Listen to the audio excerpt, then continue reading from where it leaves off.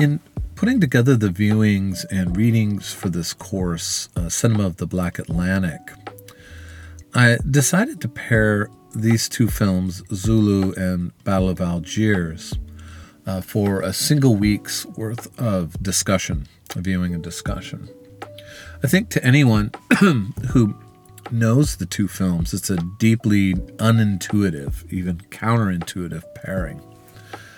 So I thought it was worth spending a little bit of time talking about why I paired the two films. And then really out of the puzzle of why pair these films, what am I trying to get at in this pairing or get out of this pairing? I think it helps to reveal some of the themes I wanted to draw from the two films and in their relationship, which is both, for me, complementary but also productive in its stark and even at times radical juxtaposition. I paired them together because both films came out around the same time, just in the wake of the waves of independence across Africa and the rest of the colonized world, but Africa in particular. Zulu, of course, is an historical piece, and it indulges some bits of fiction, but is largely an historical film about the battle at Rorke's Drift, in which a small group of British soldiers hold off fairly substantial, numbering in the thousands according to myth. Who knows reality at some level, but we can say, reportedly thousands of Zulu warriors. So the British soldiers and the Zulu soldiers fight an actual battle, and this is Cy Enfield's rendering of it.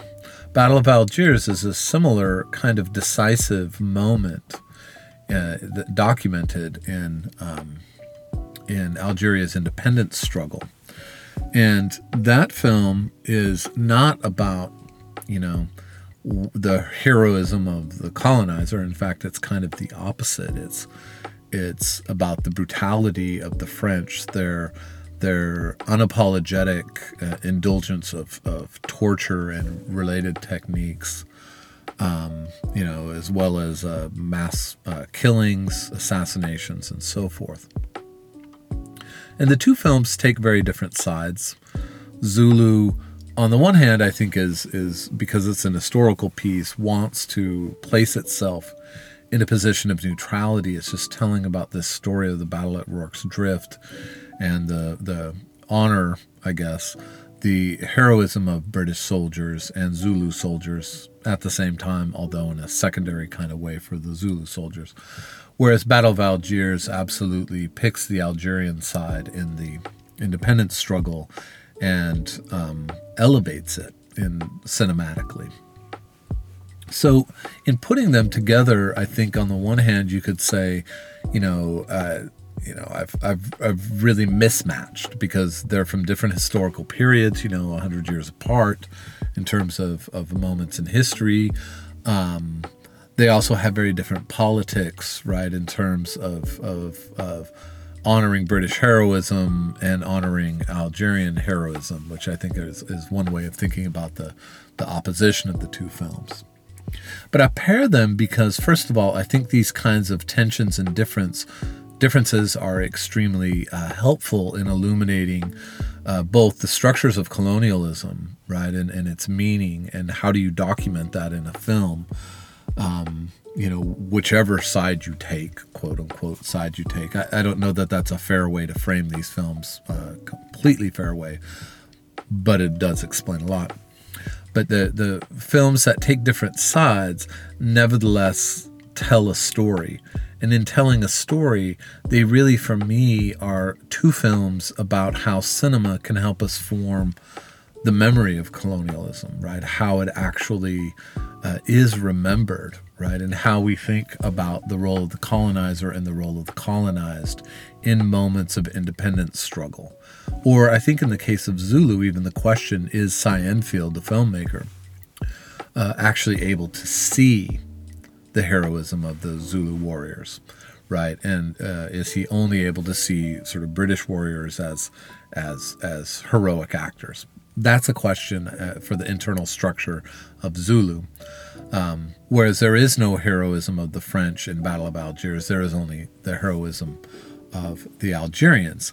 But both of these films are made by European filmmakers, right? An English filmmaker and an Italian filmmaker. That for me is really interesting as a sort of preface to viewing the films together. When I assigned them, I listed the names, and so any student or viewer who wanted to know the ethno-racial national status of the filmmakers could easily figure that out from a Google search.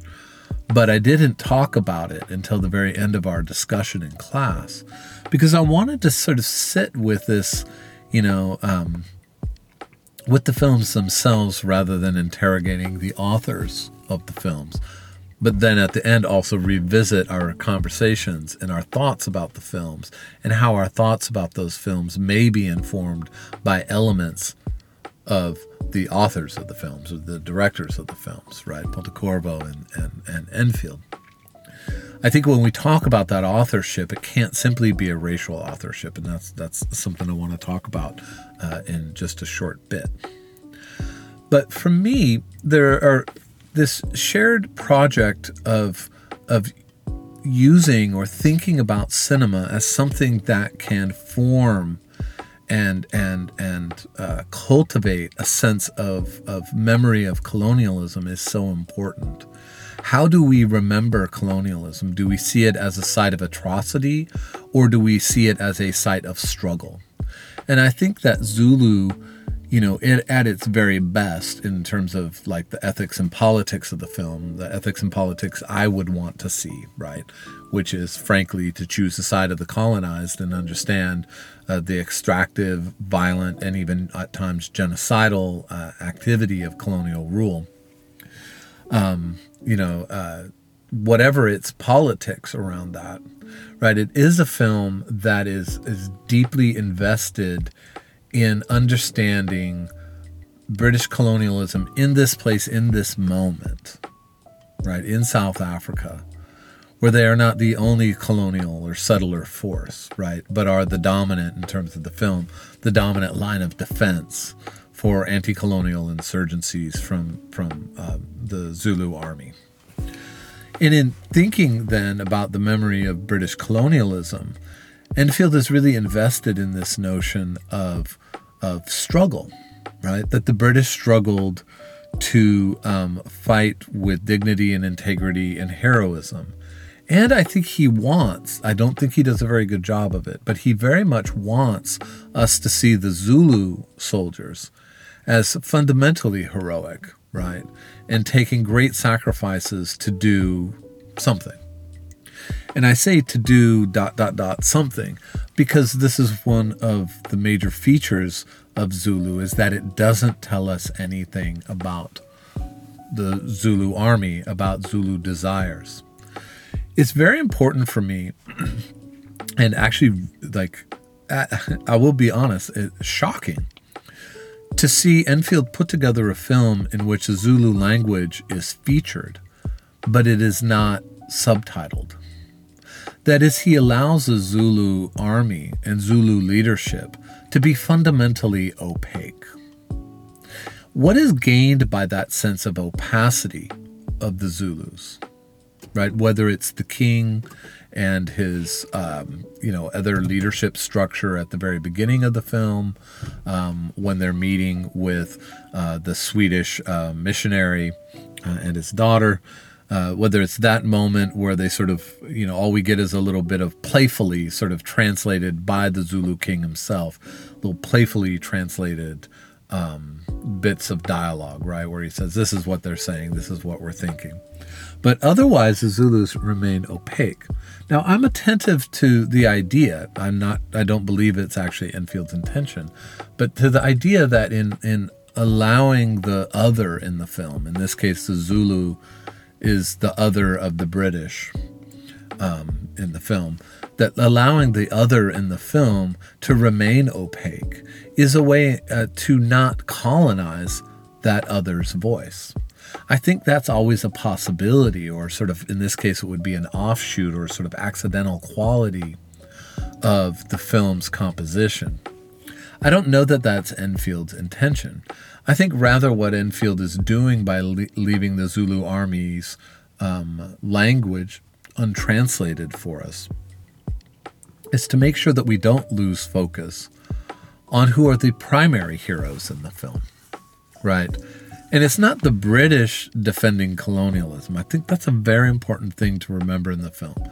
It's not the British defending colonialism that makes them heroes. It's that they fight without fear, that they fight in small numbers and defeat a much larger army.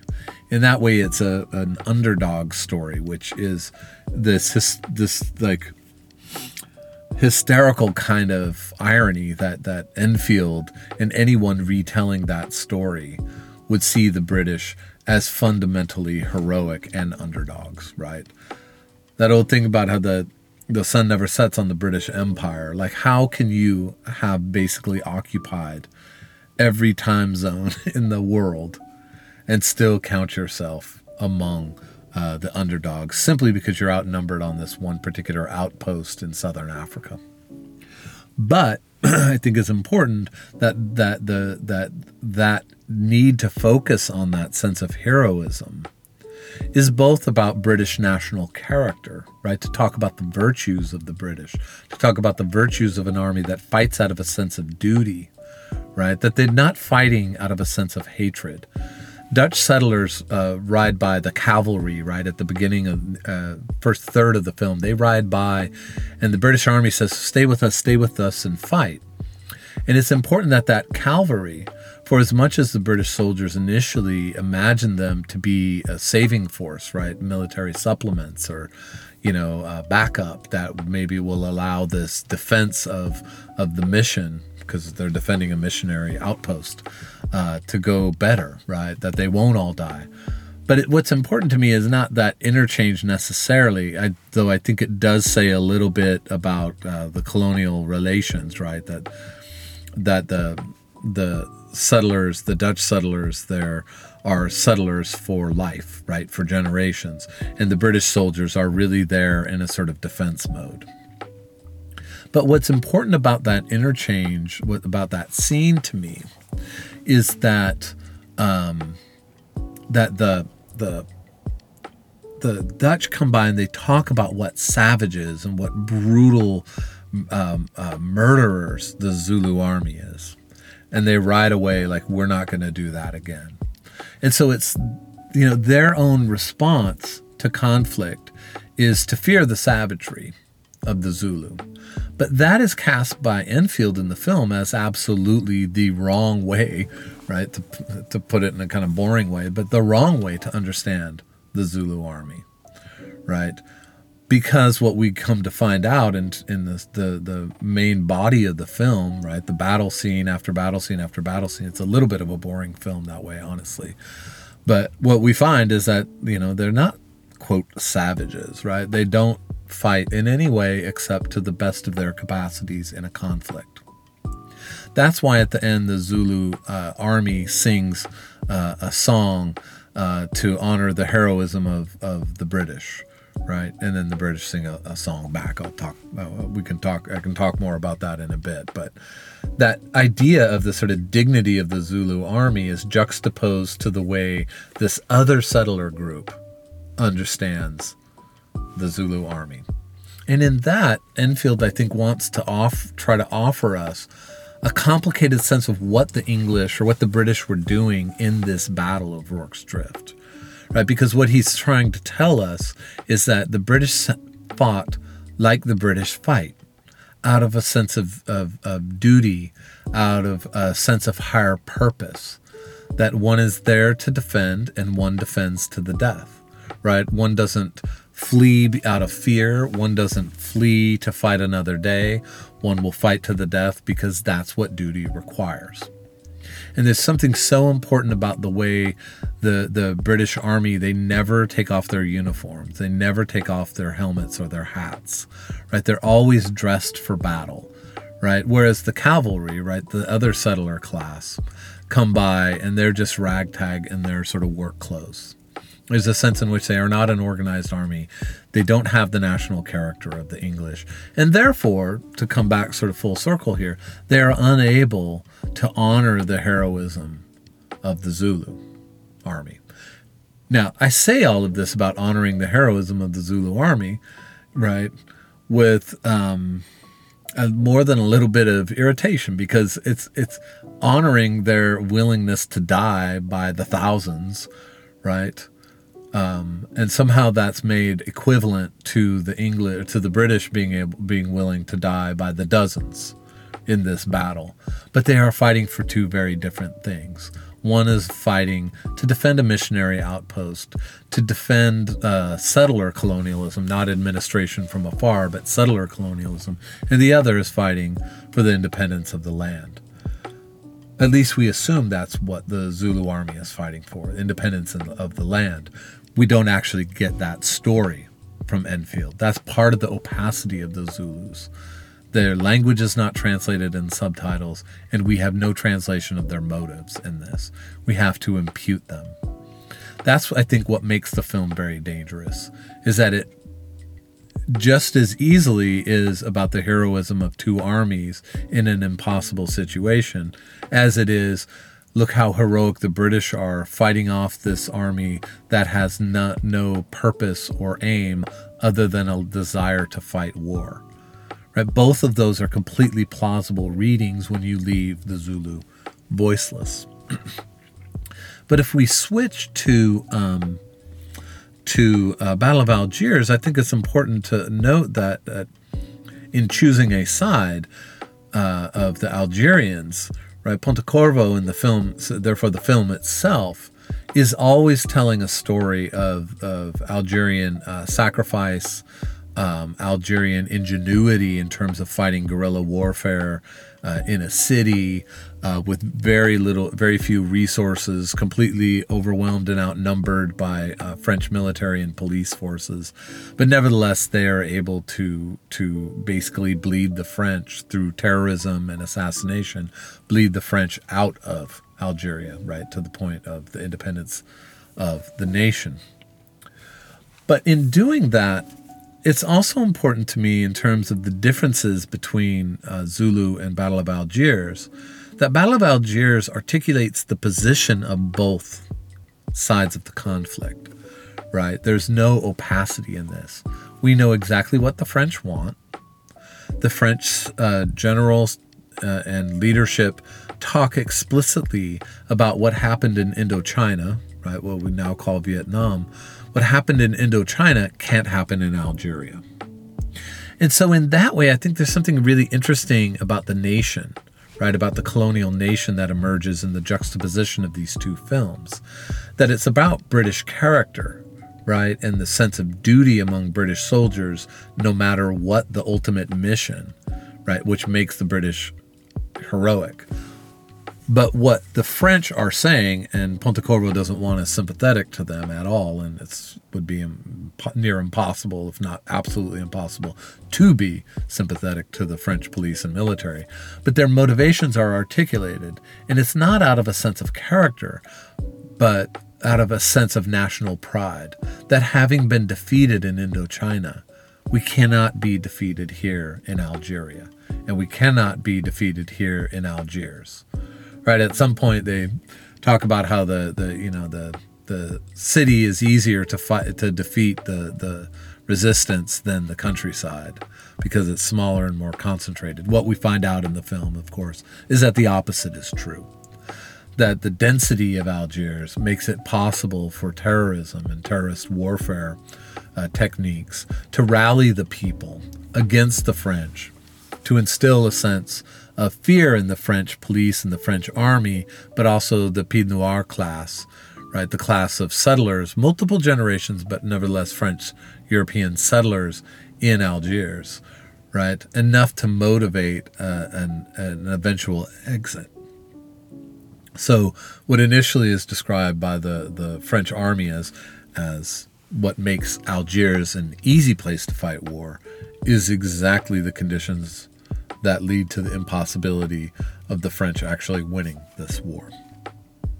So for me, there's a really interesting way that the way we understand the character and motivations of the colonizer is so important to how we understand and remember colonial history, the meaning, ultimate significance of colonialism.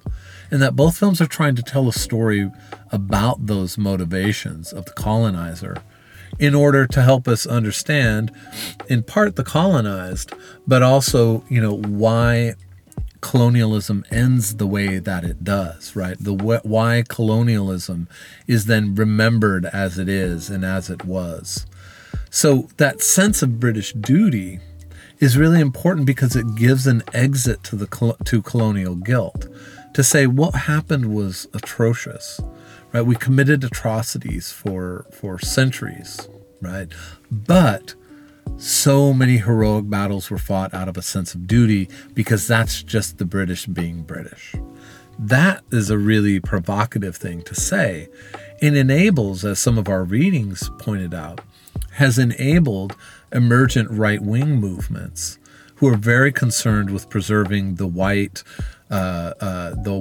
of England and the whiteness of English character, right? That sense of duty, that sense of nationalism, that sense of sacrifice, to preserve that through a reinvention and rememory of colonialism. And Zulu, whatever Enfield's intention, enables that kind of narrative because of the opacity to which it condemns the Zulu army and to the Zulu nation.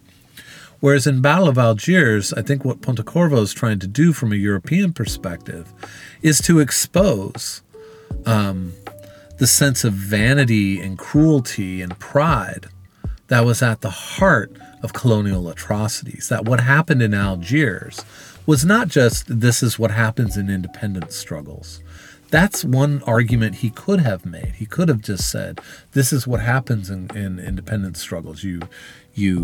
People die, people are killed, and battles are fought, and then eventually somebody wins and either conquest is successful or independence is achieved. But he doesn't tell that. What he wants us to see is that all of this conflict is driven by a sense of French pride, or a sense, maybe better, of wounded French pride. That is, in Indochina, and I think hearkening back to World War II, right, in the occupation by the Germans, this sense among the French of, we've been defeated too many times, we're going to make our stand here in Algeria. This is a colony that matters. This is a colony we are going to keep, and we're going to prove that we are capable of this kind of power in the world. And they go about proving that, as you know from the film, if you've seen it, through torture, assassination, and mass killings. I will say, as a way of sort of transitioning out of this, for me there are two signals, a signal in each film that overlap in really interesting ways. And at the timestamp of around 10 minutes 50 seconds in Zulu, there's a moment of panic between the Swedish preacher and his daughter, and Enfield pays a lot of attention to the Swedish daughter's anguished face, that she's fearful, she's scared, she's having almost like a psychotic break out of fear because she can't understand what the Zulus are saying, what they're singing, what they're chanting, why they're dancing, why they are gathering in this place. So in that moment, and then she's grabbed by somebody, who's saying we can only guess, but seems to be saying should we kill her? And then he's killed by another Zulu soldier, and then the white father and daughter drive off. But her anguished face motivates so much of the film's action, and intentionally so, right? That is, that a woman's tears, that a woman's anguish is going to be what rallies and what sustains this necessity of defense. I think it is in that way the sentimentalist dimension to an otherwise duty-bound British army. The British Army is largely duty-bound, right, as I'd said before, but it has to also be informed by this protection of the white woman, right? And the way that drives the conscience of the film is so important. But there's a similar moment in Battle of Algiers where one of the terrorists or revolutionaries, however you want to say it, terrorist in the film is not a pejorative, it's a technique, right? So one of the Algerian terrorists in the film, part of this resistance cell, is arrested by the police and no one knows where he is. And there's this shot of his mother as she's on the rooftop talking to some of the leadership, some of the main characters in the film, and she starts to walk off. And she's saying, I can't find my son. I don't know where he is. And she turns. And Pontecorvo has this incredibly beautifully crafted shot of her face. And it is one of the most careful shots in the whole film. And so it really stood out for me. I mean, in generally, Battle of Algiers is really carefully shot. I think it's a very well-crafted film. Zulu, I think, is trying to get this big spectacle of battles and this amazing, Eastern Cape landscape.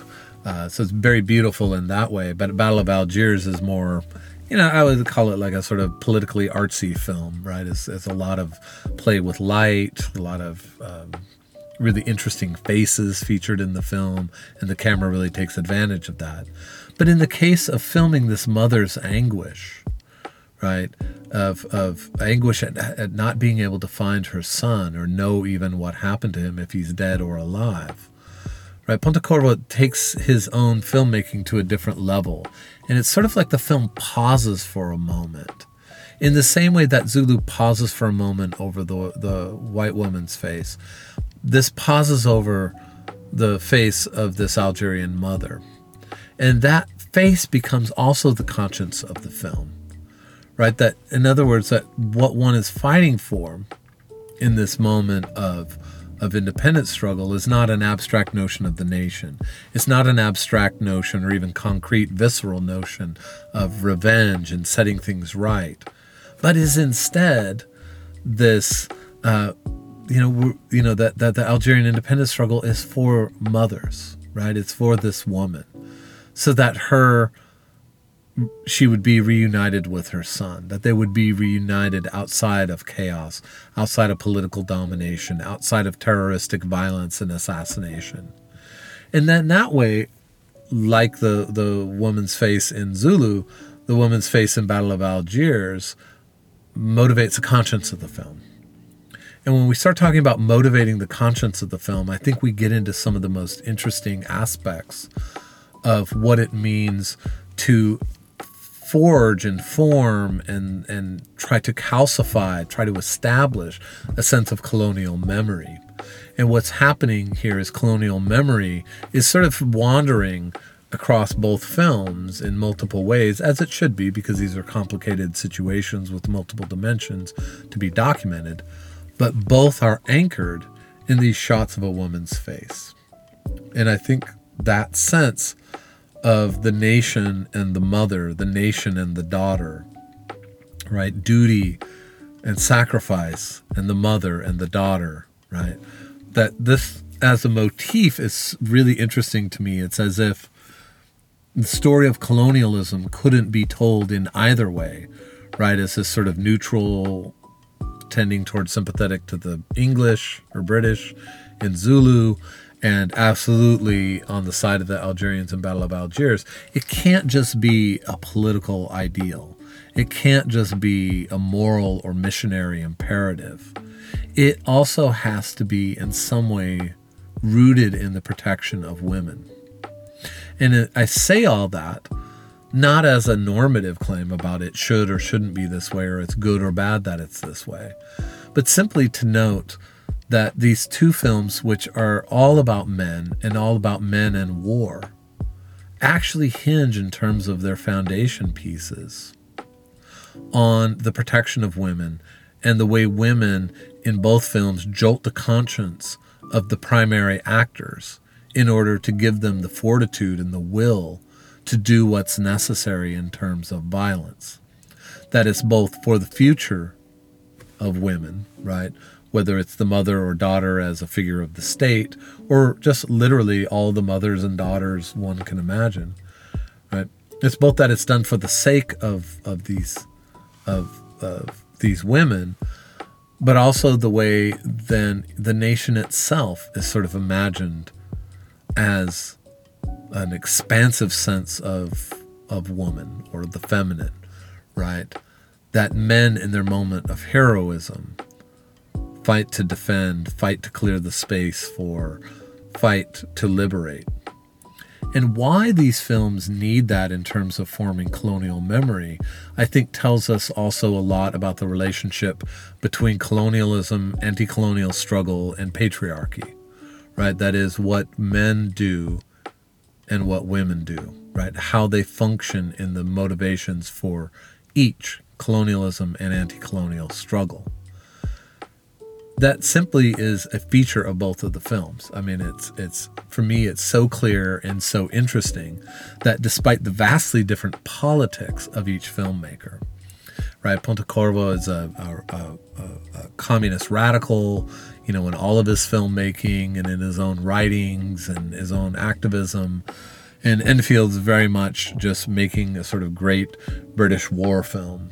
Right, that no matter the political differences between these two, you know, sort of moderate and radical, they come together in this compulsion to anchor a meditation on colonialism and anti-colonial struggle, to anchor a meditation on the memory of colonialism in the suffering of and the need for protection and a future of women. What we are to make of that, that's up to sort of us as viewers to contemplate and parcel out. But whatever we make of it, it is such an elemental aspect of both of these films that they bring them together it brings them together in really unexpected ways. And so what politics flow from the protection of the white woman? What politics flow from the protection of the Algerian woman? And what politics would flow from a politics that isn't anchored in the protection of women, that isn't anchored in a particular articulation of patriarchal values? We can't answer that last part because that's not a feature of either of the films, but it's something for us to think about sort of moving forward. But we can see how the racialization of the women as imagined to be protected, right? Because it's all in the imaginary, right? They're figures as much as they are actual concrete humans in these films. But the racial dimension of who's protected is immediately translated into the cultural politics, into the imperial or anti-imperial politics of both films.